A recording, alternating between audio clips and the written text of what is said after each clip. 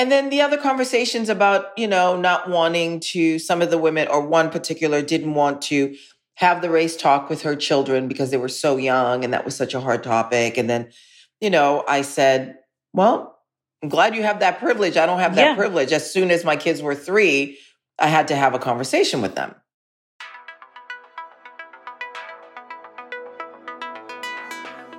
Welcome to In Her Shoes. I'm Lindsay Wagner, editor-in-chief of The Cut. On this podcast, we talk to ambitious women about how they've come this far and where they're going next. Garcelle Beauvais is an actor, podcaster, reality TV star, author, and model. She charmed America with iconic roles in shows like The Jamie Foxx Show and NYPD Blue, and films like Coming to America and its new sequel. Garcelle is one of the newest housewives of Beverly Hills, host of Webby award-winning podcast Going to Bed with Garcelle, and is set to publish her new memoir, Love Me As I Am, in April 2022. As you can see, Garcelle and I had lots to talk about. We covered everything from her immigrating to the U.S. from Haiti at such a young age, what's in her new memoir, and her experiences on The Real Housewives of Beverly Hills. I'm so excited for you to listen. Hi, Garcelle. Thank you so much for being with us today. I'm going to start with the easy questions, not the hard questions. Okay. Ease me into it, Lindsay. First of all, how are you? How's quarantine been? How are the boys? How is everything? Everything is really great. Everything is really great. The boys, we just celebrated their 14th birthday. I cannot. Oh, wow. Oh, it's going way too fast. I really wish I could backtrack and keep them at 7 for a few more years. Well, they wouldn't like it, but I'd love it. But everything is great. Working, doing lots of fun things. It's been really awesome to see sort of the resurgence of us. And when I say that other people are validating what we already knew. Yeah. But it's nice to see that people have come aboard. Yeah. No, I completely agree. I think one thing that stuck to me in watching you on Housewives this season was a scene where you were talking about that you feel like you've had to fight so much all of your life as a Black woman. And so just walk us through, you were born in Haiti, you moved to Massachusetts, Tell us about that transition and what it's been like for you. Yeah, my mom, I was born in Haiti. We're Haitian through and through. And my mom decided that she wanted to give us a better opportunity and bring us to the States. So she left me at 5.5, almost 6, to come to the United States by herself. She left with my sisters. And really to provide a better opportunity, more, to come to America. And so I feel like the responsibility of that on me all the time to take the opportunities that come my way. Not that I wouldn't anyway, but there's also something about being an immigrant and really being grateful to have the opportunities that I have. And so my mom sacrificed and did that. And I moved to Massachusetts at the age of 7. Didn't speak a word of English. Had never seen white people or white snow or snow. And it's interesting because to me, I tell that story and it doesn't affect me in a way. It was just matter of fact. But about a year ago, I went to see, I had a new gynecologist. And the reason I'm saying this is because she was like, what have been the traumas of your life? And I said, well, what? That's a big question. Right, for a gyno, right? And so It wasn't like a psychiatrist. And I said, why is that important? And she said, everything that happens in your life that is seen as traumatic. She goes, your mother leaving you at 6 years old, you going to a new place where you knew no one, those are traumas that become a part of your body and may change some kind of a makeup in you and all that. And I thought, wow, I never had anybody say that. Yeah. All these little things that make us who we are, good and bad, right? Mm-hmm. Yeah. Really totally. interesting. I mean, yeah, that your body doesn't forget all of those things. And that's right. Even though we may put it back in the memory. Or we don't even see it as traumatic. Yeah. Right? Yeah. Right. Yeah. So you moved to Miami to become a model. How old were you? I was 16. Living it up.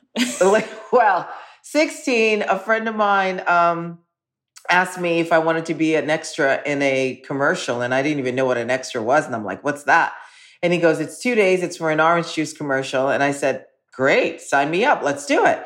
So by the end of the second day, there was this beautiful Black girl who was one of the leads of this orange juice commercial. And I went up to her and I said, I want to do what you're doing. Honey, she was not there for me. It was my preparation for Housewives.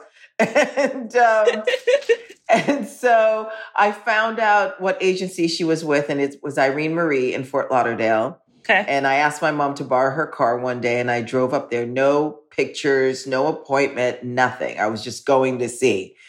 And I stopped at a red light. And when I stopped at the red light, I peered outside to look at my makeup in the mirror.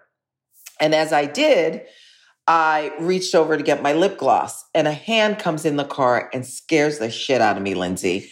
And it was a woman in the car behind me at the same stoplight. And she's like, you should be a model. And the card was Irene Marie, where I was going without an appointment. I mean, you can't make that up. You can't make this stuff up. It was incredibly meant to be. Meant to be. And then about 6 to 8 months later, Eileen Ford was scouting like she usually does. And she came to Fort Lauderdale to Irene Marie and told my mom that I should go to New York. All I needed was a toothbrush. And so after you moved to New York, that was when you started acting and coming modeling. I started modeling, yeah, for sure. Acting sort of came down the road a bit. Right. So what led you to the Coming to America role, and what was that like? You know, that was the very first movie audition I had ever had, and I was green. I had no business really going in there, and I went in for the Lisa character, the main character. And of course, I didn't get it. And then John Landis called my modeling agency and said, you know, she really wants to get into acting. This would be a great way. You know, he offered the Rose Bearer part. And he says, you know, that way she can learn, she can be on set. And I was like, yeah, let's do it. And I didn't realize it was going to take so long. I thought, oh, you know, a few days. We shot for like 2 months in New York, and then we shot like a couple of weeks in LA. I mean, I have to tell you, full stop, that is my favorite movie in the world. I watch Coming to America all the time. I think it is the most hilarious, like, heartwarming movie on the planet. That is awesome. It's unbelievable. If someone had told us then that what we were doing was going to be iconic, like, you never know. You never know. But people love it. I mean, what was that experience like, being your first, you know, big movie, and then realizing, you know, it turned into such iconic movie, but then also returning to that story and that character later on? All of it was a gift from God, because nobody knew. I mean, obviously I knew who Eddie Murphy was, and he was a big star then.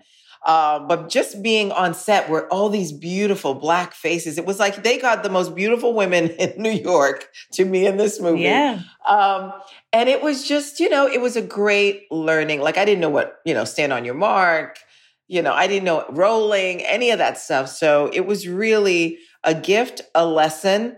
It became iconic, and then it became surreal when it came back 30-something years later. Let's talk about some of your other roles. Jamie Foxx Show, also incredibly iconic. You were in Spider-Man. Like, what has been a role that you're especially fond of looking back? And what's a role that you're like, dream role that you want to do in the future? Looking back, I mean, I feel like all of it was a dream. I mean, here I am, a little girl from Haiti. Didn't even know you could do this for, you know, for a career. So all of it was just like, dear, you know, caught in headlights. But Jamie Foxx Show, for me, I was still modeling, going back and forth. By then I moved to LA, but I was still working as a model. And I remember getting the audition, and I was like, I can't go. I have to, you know, I have a trip for work. And so I left, and then it came back around, and I was like, I have to leave again. And my agent's like, do you want to audition for this or not? And I said, I do. Let's reschedule. And they rescheduled it. And my son, Oliver, was sick at the time, and he was a baby. And I was like, and then I had to leave for a trip. So I'm like, I can't cancel, but he's asleep. I mean, he's sick. So I went while he was sleeping, and I got to the studio, and I remember Jamie Foxx was behind me in the car, behind me. And I remember as I was, you know, getting my pass to drive on the lot, I looked in the rearview mirror, and there he was. And then when I got inside of the, you know, the hallway where all the other actresses were waiting to audition, Jamie passes by. And at the time, I was in the down low video, and that's when you had to request videos. You're probably too young to even know this. I don't know what that means. Hilarious. You used to have to call in to get a video to play, or like you would for the radio for a song. And Jamie came up to me and he goes, "You don't know how many times I requested that down low video." Which was funny. It sort of broke the ice a little bit. And then I went in and I auditioned and I left and I came home, checked on Oliver, got ready for my trip. And then I found out, a few days later that they wanted to test me for the job. And then I got it, which was crazy enough. Is there a part that you still want to play? Are there roles that you're like, oh man, like that's something that I want to do? I would love to recreate Basic Instinct. Ooh, but I know. Very good one. Love that. I think so too. Me too. That would be really fun. There's obviously like so much to your story. And I feel like, you've gone in so many different directions and now on The Real and also on Housewives. So how are you, also just balancing all of these things? Because I think this is something that we talk about on The Cut a lot is, is that balance even possible with ambition, with the goals, with family? How do you wrap your head around it? It's hard. We put a lot of hats on as women and we can do most of it. And sometimes some things fall through the cracks and you got to let that go. But what I try to do, which is getting harder because there's a lot of moving parts now with my life. But when I'm on The Real, I really just want to be on The Real and focus on that. Mm-hmm. And when I'm doing Housewives, I really want to focus on that. And I think that's the only way I can do it because otherwise it gets too hard. Yeah. And then children, and my kids now back in school full time and sports are coming up. So it's just what we do. We try to juggle, but, try to prioritize and be in the moment when you're in that moment. Yeah. So what attracted you to wanting to do The Real and what made you want to take that move? That's always been what I wanted to do, even before acting, even before modeling. I've always wanted to be a journalist. And entertainment, obviously, is much more fun than news. So, and this is stuff that I would talk about or read about, even if I wasn't on a talk show. So I had auditioned. I did a week on The View. I was close to getting the talk. And I also did a show in LA called Hollywood Today Live with Ross Matthews. And we had the best time. So it's always been something I've been striving for. Although sometimes my team would say, but you're doing so well at acting. Like for a long time, they didn't want me to go that way because they thought I'd make, more money for them acting. Yeah. But so it's finally a dream come true. That's amazing. I love the commentary and I think you guys are really funny and it's incredibly enjoyable. So I love it. Thank you. I do too. And I feel like we're the only show that have a panel of women of color. And even though we're not all Black, it's just great that we can talk about our communities. We can talk about what's going on in the world and have a perspective that other people may not. But also I think the topics that you all cover are very different because it is a panel of women of color. A lot of the things that you elevate to discuss, other shows wouldn't even talk about because it's not on their radar as like being important enough.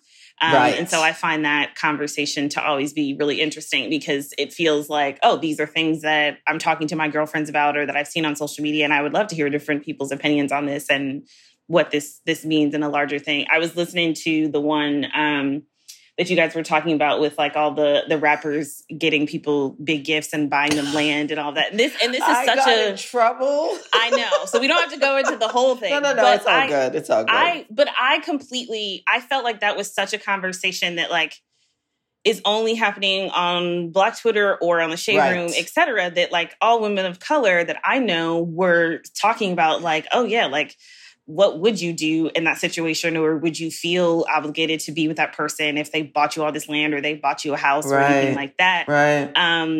And would it be in your name? Like very specific questions that I think are honestly worth asking. And it felt like, this is why I think the show does such a really good job of cutting through the noise because you're not just talking about like, oh, this person like posted this on Instagram and let's talk about it. Like that's actually an interesting dialogue that I just appreciate. Yeah. I do too. And I feel like this is how my take of me on the show. I'm hired to give my point of view. And I hope that point of view starts a conversation. So it's not about attacking other people. It's just my point of view, right?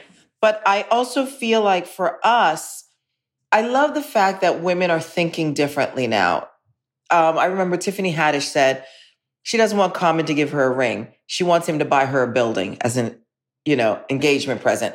And I think when we start talking about things like that, then you realize that the material stuff is great, but it would be nice if we, as Black folks, took more pride into ownership of things as opposed to just the flash. Exactly. And I 100% agree with that. I think, you see, I think in Black culture, there is a sense that like, if you have, 80,000 Birkins and, you have certain things, that equals wealth when there are other ways, to actually accumulate generational wealth, which is the goal, which should be the goal. I think that's the goal. And that's what I'm working so hard for, generational wealth, because I never had that. I never seen it. I've only seen it like with my white friends growing up. Exactly. So that's why I'm driving myself to work so much so that I can make a difference in my family and break the cycle. Yeah, no, I feel you. We're same message over here. Good. Okay, so let's talk about Housewives. You don't have a lot of thoughts because I text you my thoughts already, which I will not repeat in this podcast, but I will say it in a nicer way.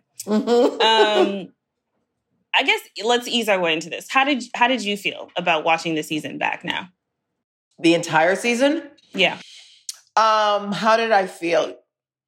I felt good about the conversations that I was able to have on the show. And it wasn't about being argumentative. It was more of education. Although it's really not our place to do, but we carry that too. Right. That's another thing we carry. So I was happy that the producers allowed conversations to happen. And I know some people were saying, oh, I wish Ebony had done it like Garcelle. Like, everybody's different. Everybody comes from a different place. Just because we're Black women doesn't mean we're all walk the same walk and the whole thing. Right. So for me, my conversation with Kyle, I felt like she was receptive and she got it, which is why I was able to move on with my friendship with her. Mm-hmm. And then the other conversations about, not wanting to, some of the women or one particular didn't want to have the race talk with her children because they were so young and that was such a hard topic. And then, I said, well, I'm glad you have that privilege. I don't have that privilege. As soon as my kids were 3, I had to have a conversation with them. So it was great that we were able to have those conversations, although some people felt like this is not why we watch the show. This is not why. But you know what? It's the reality of what it is. If I'm on the show and I'm a diverse person, you're going to have diverse conversations. And so that's a no-brainer. Like, it's going to happen. Yeah. And we kind of talked about this when we first met, because I think that people glorify when you're the first Black person to do something. It obviously is a great thing. And you're, the first and only Black woman on this cast, which amazing and love that. But I had said to you, like, how are you doing with it? Because I think knowing from my space of being the only Black woman in so many spaces, people put it on this pedestal and think it's the best thing in the world when it can be very lonely and it can be very challenging. And so how has that been for you to handle that? Definitely lonely, definitely a lot of pressure, a lot of stress on it because people, have a preconceived notion of how we should be. And that's not who I am. And so I did the best I could. I mean, first season, I was traveling a lot. I wasn't there a lot, but I feel like I did the best I could. And I feel like I am truly being authentically me. And that's all I can do. I can't please everybody.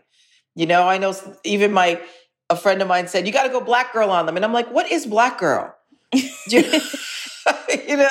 I know what they mean. Yeah. I know what they mean, but it's like, is that a thing? And that's not me. That's not how I was brought up. You're not a character. Right. You're being yourself. Right. And when I had my breakdown on the show towards the latter part of the season, I had just had it. I was fed up. I was tired of being the only person in the room all the time. Felt like I was the only one that had to do a song and dance, if you will, to be noticed when everybody else was just being themselves and just easy breezy. And that got to me. It got to me. Well, I think it would get to anyone if they understood the weight of it.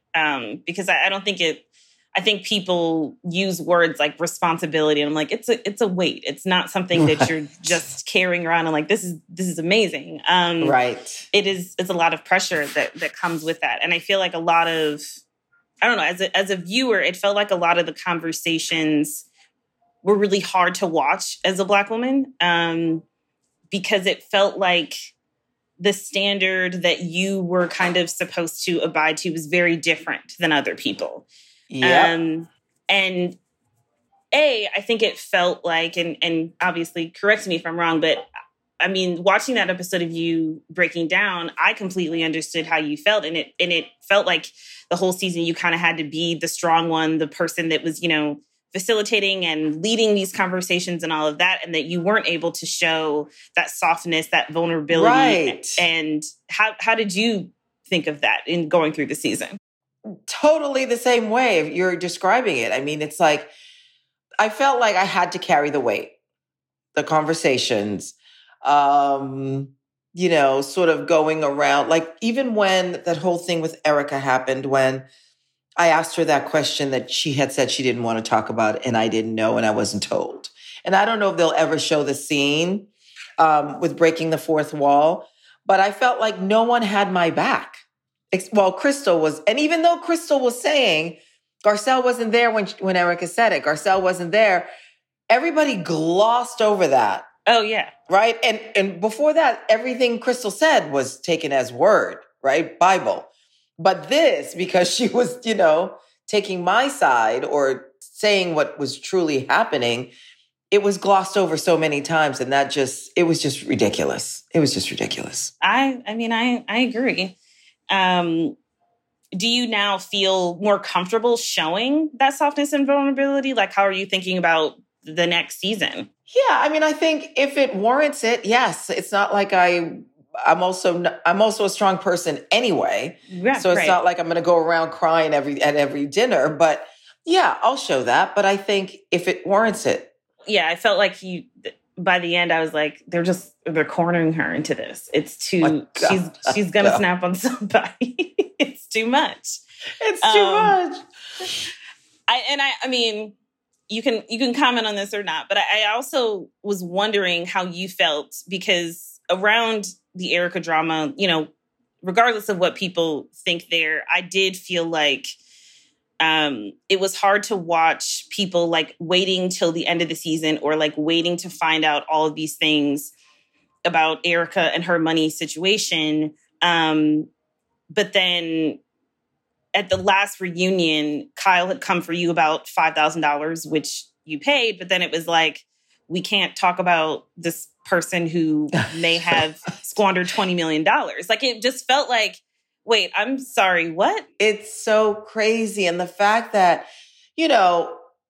knowing someone, and I don't know Erica as well as some of them, right? Right. Of course you feel for someone going through that. Right? But at the same time, they believed her straight out. Straight out. And at the first reunion, when Kyle said about the $5,000, everybody was just kind of like, girl, like, no, like. But $5,000 compared to this $20 million, I'm like, it doesn't match. It doesn't match. And it doesn't make sense to me. No, but they're strictly going on. They've been friends with her for 5-6 years. Yeah. I mean, in watching the season unfold and all those allegations, obviously I understand why, they were tiptoeing or all of those things. But it just felt like, if you're going to come for the only Black woman on this cast over $5,000. When you knew how to get in touch with me, by the way, I'm leaving that alone. But when you knew how to get in touch with me. Okay. It's too much. But now that the season's over, the reunion's happening, very excited to continue to watch. You are also doing a podcast and you have a book out. So tell us about the book and how that's going. Yes, the book, I am so excited about the fact that I have a story that I think that people will be interested in. And again, going back to where I came from, right? Yeah. I couldn't have dreamt this big, honestly, for the life that I'm living. Yeah. And so the book is really a book of essays of my life, from Haiti to my mom, my sisters, my relationship or lack thereof with my dad and how that affected me. My Hollywood life, and there's some juicy stories in there. Love. And really, and love and loss and my divorce and raising biracial kids. I mean, it's everything. I don't leave anything off the table. And it's funny. There's heartbreaking moments and inspirational moments. And it's really, Love Me As I Am is truly the journey of finding who I am and who I am today. And who I am today was not who I was 10 years ago, 20 years ago, and so on. What was the process like writing it and going through all of those memories and hardships and everything in between? That was the hardest part, actually. And I wrote it with my co-writer, Nicole E. Smith, and she knows a lot about me. And so it was really interesting and going back and going, oh my God, like this story affected me this way. And I didn't realize it until we were doing the book. And it was all very cathartic. As you know, people say when they're writing a book, it's like, it's really interesting because now I'm so removed from some of the stories, especially my childhood, that I'm seeing it differently. Very true. Very true. Yeah. So when is the book come out? The book comes out April 22, 2022, but you can pre-order it as of now everywhere, Amazon, everywhere. Amazing, amazing. Very excited for this memoir and all the things. You. I feel like you're going to be releasing a bunch of stuff next year. I am. You do? Are you psychic? No, I just feel like because on the show and feel like you were always working on so many projects. So I love it. Excited. I love being busy. As tired as I get sometimes, I love being busy. I figured, you know what? Take the bull while you can, by the reins, and go for it. And that's what I'm doing. Yeah. Well, we're very excited for you. Thank you so much for taking the time. We really appreciate it. I'm glad we did it.